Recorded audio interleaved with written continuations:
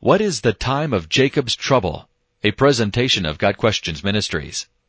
The phrase, the time of Jacob's trouble, is a quote from Jeremiah 30, verse 7, which says, "Alas, for that day is great, so that none is like it.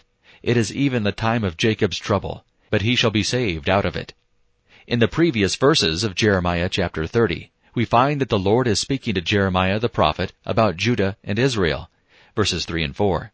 In verse 3, the Lord promises that one day in the future He will bring both Judah and Israel back to the land that He had promised their forefathers. Verse 5 describes a time of great fear and trembling. Verse 6 describes this time in a way that pictures men going through the pains of childbirth, again indicating a time of fear and pain. But there is hope for Judah and Israel, for though this is called the time of Jacob's distress, the Lord promises He will save Jacob, referring to Judah and Israel, out of this time of great distress, in verse 7. In verses 10 and 11, the Lord says, "I will surely save you out of a distant place, your descendants from the land of their exile. Jacob will again have peace and security, and no one will make him afraid. I am with you, and will save you, declares the Lord."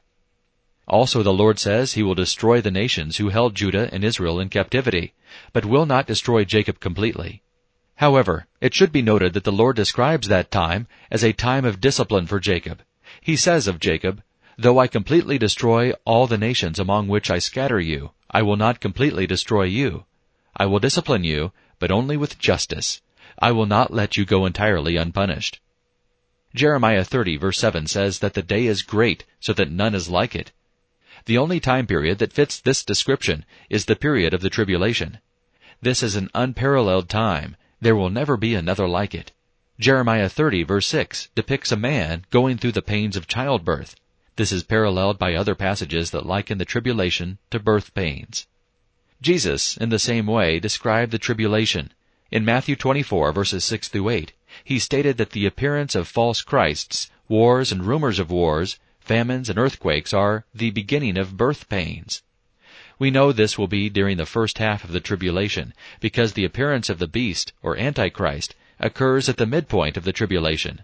Matthew 24 verse 15, Daniel 9 verse 27, Revelation chapter 13.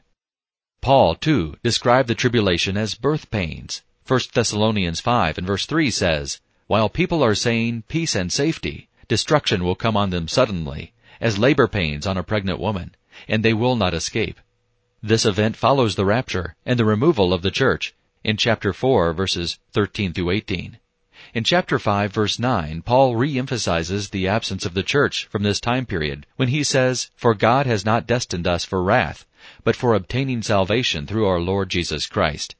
The wrath spoken of here is God's judgment on the unbelieving world and His discipline of Israel during the tribulation. These birth pains are described in detail in Revelation chapters 6 through 12, birth pains which are the Lord's discipline, designed to bring Israel back to Him.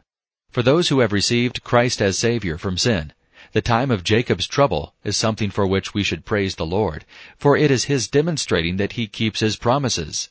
Just as He has promised us eternal life through Christ our Lord, He also will fulfill His promises of land, seed, and blessing that He made to Abraham, Isaac, and Jacob in the form of covenants, by giving those things to their physical descendants. But before He fulfills these promises, He will lovingly but firmly discipline the nation so that they return to Him. This has been a presentation of God Questions Ministries, www.godquestions.org.